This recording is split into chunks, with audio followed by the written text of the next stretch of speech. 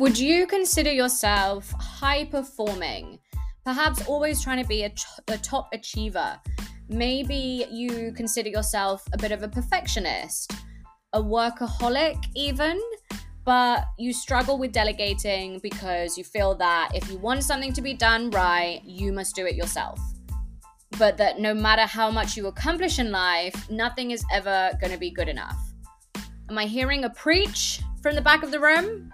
Okay, that's maybe one step too far, Rosh. Literally sat at home on your own. There's no one in the room. But jokes aside, honestly, that kind of all summed me up to a T. And you know what, folks? Turns out that all of these things are all signs for being at a higher risk for burnout, specifically job burnout. I don't know about you, but I put a lot of my hardworking mentality down to being a person of color, specifically a woman of color, also with first and second degree migrant parents who, as much as I know they wanted the best for me, instilled that kind of grafting mentality, that whole like work twice as hard as your white and male counterparts. I think that's still true, as probably my therapist would agree. But the more I learn about how stress and trauma, including kind of intergenerational trauma, can really affect us internally, it honestly blows my mind. For example, and I've spoken in a previous episode about my history with high functioning anxiety, and it's only more recently that I've discovered often, not always, and not necessarily absolutely the case, but the underlying cause of things like high functioning anxiety and other mental health challenges like chronic depression can actually be to do with having a chronically dysregulated nervous system.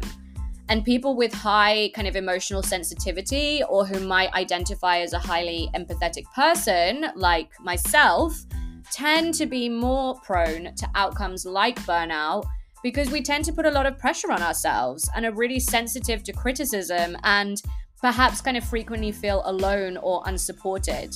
And then that pressure that we put on ourselves and feelings of you've got to do this alone, you've got to figure this out by yourself, you can't or shouldn't ask for help, can then reinforce the dysregulation. So you can see how this can become a real vicious cycle.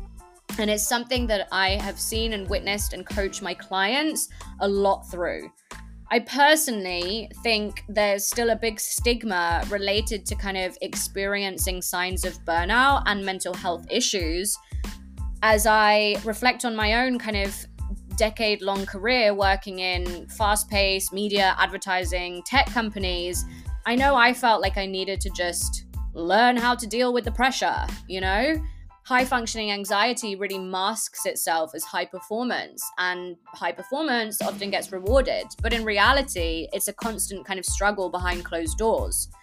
And so this is why a lot of times people, myself and a lot of my clients included, don't realize that they're experiencing burnout, often until it's too late and the body decides to kind of shut you down, ironically for your own benefit. And then when people do experience symptoms of burnout, they might not feel like they can talk about it because there's a lot of fear of judgment or fear that it might have a negative impact on them or their life if others know that they're experiencing burnout. Now, disclaimer alert, I am not a doctor or registered kind of healthcare professional in that capacity, but my own personal experiences of burnout as a woman of color, are all certainly big reasons that I founded Wayway, specifically to help other career-driven, ambitious women who are so used to just giving everything their all, often at the expense of their own physical and mental health and well-being, to be able to take some of that control back. Because I was that person, that woman who was working ridiculous hours, pouring all my energy into work projects in the name of professional development and career success, constantly chasing the promotions, the pay rises. Honestly, my identity ultimately had become so intertwined with work, it was really hard to separate the two. And it was my physical and mental health that had suffered as a result. It had been neglected. I'd put on unwanted weight, I had irregular and very low nutritious eating habits, I developed 2 bulge discs in the neck part of my spine, which is nicknamed tech neck by orthopedics because it's an increasingly common issue due to being hunched over a screen on a desk all day. And that required an operation in the end. And ultimately, I had brain fog all the time and literally felt like I had no energy to pour into my loved ones, much less myself.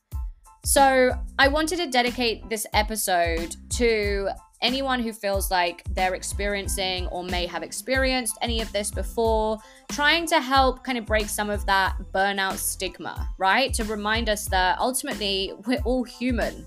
We all have stress that we're going to be affected by. And so there's no reason for anyone to feel ashamed or embarrassed, or indeed for anyone to be critical of someone else who is experiencing symptoms of burnout or job burnout. Because honestly, burnout is possible for all of us at all ages and stages, all backgrounds, and at any point. Just because colleague X over there seems to be handling everything swimmingly doesn't negate your experience if it's different. Plus, maybe colleague X isn't actually handling it very well deep down inside. Anyway, in this episode, I'm going to talk a little bit about stress and how chronic stress can lead to burnout, specifically job burnout, how it can show up in the body and the mind so that you can look out for signs, and kind of include some practical tips and tools for you to think about ways that you can mitigate, reduce, or recover from burnout through the power of movement, exercise, mindfulness, and nutrition. For any current clients listening to this, please let me know if you want to dive into any of this further. I am here to help and support you. For any returning listeners to the podcast generally, welcome back. Know that I see and appreciate you. And for any new listeners, hello and welcome. I would love for you to stick around. And so for now, let's get stuck into episode 17 of the Way podcast, A Diary of Another CEO. Okay, so what even is burnout? I don't think this concept is new, but I do think it's a generational shift in language, kind of naming and discussing the notion of burnout specifically. I know like my father essentially rolls his eyes at all of this because for him, working hard and being financially and professionally successful is literally all he knows. I remember as a kid, I asked him when he planned on retiring, and he said, "I'll retire when I die." Pretty much sums things up, lol. But burnout, or job burnout specifically, is a state of chronic physical and emotional exhaustion, often accompanied by feelings of cynicism, powerlessness, emptiness, and detachment from work or life in general. It's essentially a result of prolonged stress and can have real implications on one's physical and mental health. Now, of course, stress to the body and to the mind comes in many forms, perhaps past or present traumas, loss, betrayal, big changes, but also things like a lack of sleep, over fasting or overeating, all put stress on the body. And then we have job stress. So all of which can then lead to burnout. And it's a lot to do with how stress raises the levels of cortisol in the body. Now, stress is not inherently bad. I think people will know it's an evolutionary survival mechanism, right? That helps us kind of navigate threatening situations. You've got to think about how we and other mammals would have had to react really quickly to life-threatening situations. So it's our inherent fight, flight, or freeze response. And stress itself can actually help boost our brain power, it can help us become more resilient, and it can serve as a motivation to succeed or push to completion of things. But whilst a bit of ad hoc, acute stresses in and on the body is totally fine, and let's be honest, it would be pretty impossible to not have any stress ever, it's when those stress levels and therefore that kind of cortisol levels are super high and sustained really being the operative word, that can result in things like our hormone production and our menstrual cycles being completely thrown off, impact to our thyroid functionality, blood sugar levels, and the general regulation of our blood sugar. Stress can also deplete our neurotransmitters, so things like serotonin and dopamine, which are both associated with like feelings of happiness, perhaps kind of leading to chronic depression and anxiety, as well as impact our sleep, levels of fatigue during the daytime included. And I guess what I found really interesting to learn more about is how chronic stress can disrupt our vagal nerves, which are the main nerves in our parasympathetic nervous system. Don't worry, I'm not going to get all biology class on you, but simply think of the parasympathetic nervous system as your rest and digest system, whose main job is usually to relax or reduce your body's internal activities, conserving energy for later, and to regulate bodily functions such as our digestion, our heart rate, and our immune system. The other part of our nervous system, called the sympathetic nervous system, drives our fight or flight response in stressful situations.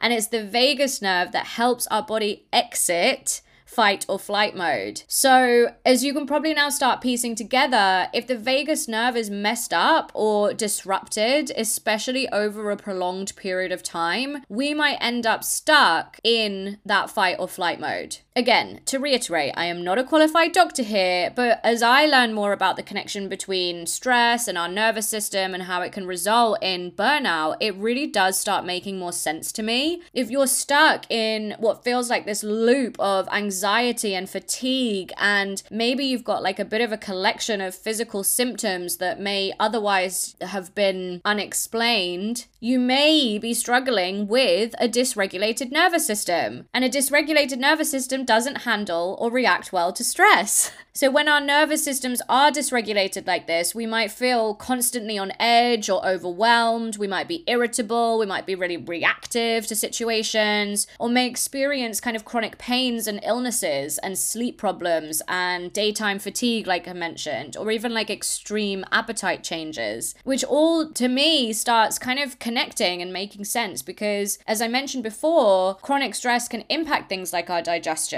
and how our body absorbs nutrients. You might have even heard of something called the leaky gut syndrome, which is said to have symptoms including like chronic bloating, gas, cramps, food sensitivities, as well as like stomach aches and pains. And then you might experience things like weight fluctuations, or the way that stress can lead to chronic or frequent headaches and migraines, as well as kind of infections or issues with your skin, your eyes, your bladder. It can cause hair loss. Now, the good news, folks, is that it is possible to break the dysregulation loop and start to kind of heal your nervous system, I guess, with small, consistent, intentional interventions and a clear strategy. And this is exactly what I help coach my clients through. So if you feel like you're constantly on high alert, or perhaps experiencing that kind of collection of physical symptoms that feel a bit otherwise unexplained or random, just know I see you. You are not alone. The main thing I can encourage you to do if you're feeling kind of trapped in this cycle or state is to identify and manage the stressors that have got you into this current situation. When I found myself amid a bit of a health crisis, ultimately caused by job burnout,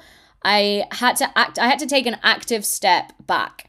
I had to slow down. I had to reconsider all of my priorities and really kind of have a think about where I wanted my life to go. Burnout can really creep up on you and end up being so overwhelming, especially when you realize you're in the thick of it. Like, oh, damn, how did I get here? Or perhaps you've been there before and you're like, how did I get here again? Choosing to take a more positive narrative, I think in this way, burnout can actually also be a huge opportunity for growth and change. It's like the body's way of saying stop and think.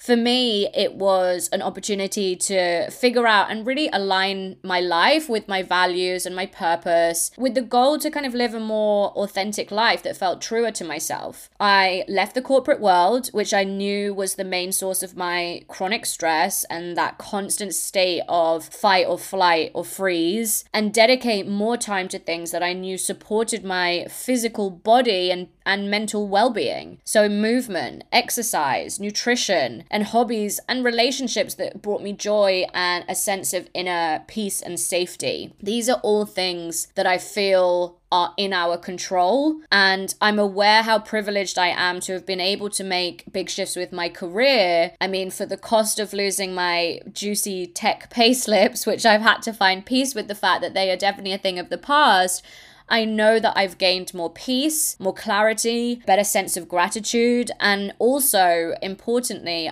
feel like I'm in control of my physical body, of my weight, of my aesthetics in a way that I have never been before or thought possible. And this is exactly what I endeavor to enable my clients to feel and achieve for themselves too. There's so much external variables that are so outside of our control and stresses that will happen to us. This is a big piece of my coaching, is empowering women to take control of the things that they can take control of. So the variables like daily movement, how much exercise you're doing, what you're eating, and like I said, hobbies and kind of surrounding yourself with people and relationships that can bring you that sense of joy and inner peace and community. Now, whether a total career change or job hiatus is an option for you or not, I would say you need to give serious consideration to making changes to your lifestyle, setting some firmer work boundaries, and upholding them in the name of your health and well-being. You might have heard the saying, if you don't pick a time to relax, your body will pick it for you. Now, I'm not talking about bubble bath and face mask one evening per month. That's not going to undo a buildup of chronic stress or heal you from the symptoms of burnout. But if you don't factor in ways to protect your peace, your body does have a way of forcing you to stop so that you can. And usually, as I've witnessed myself and with clients, it won't be pretty or convenient. So I would just encourage you to do it yourself intentionally.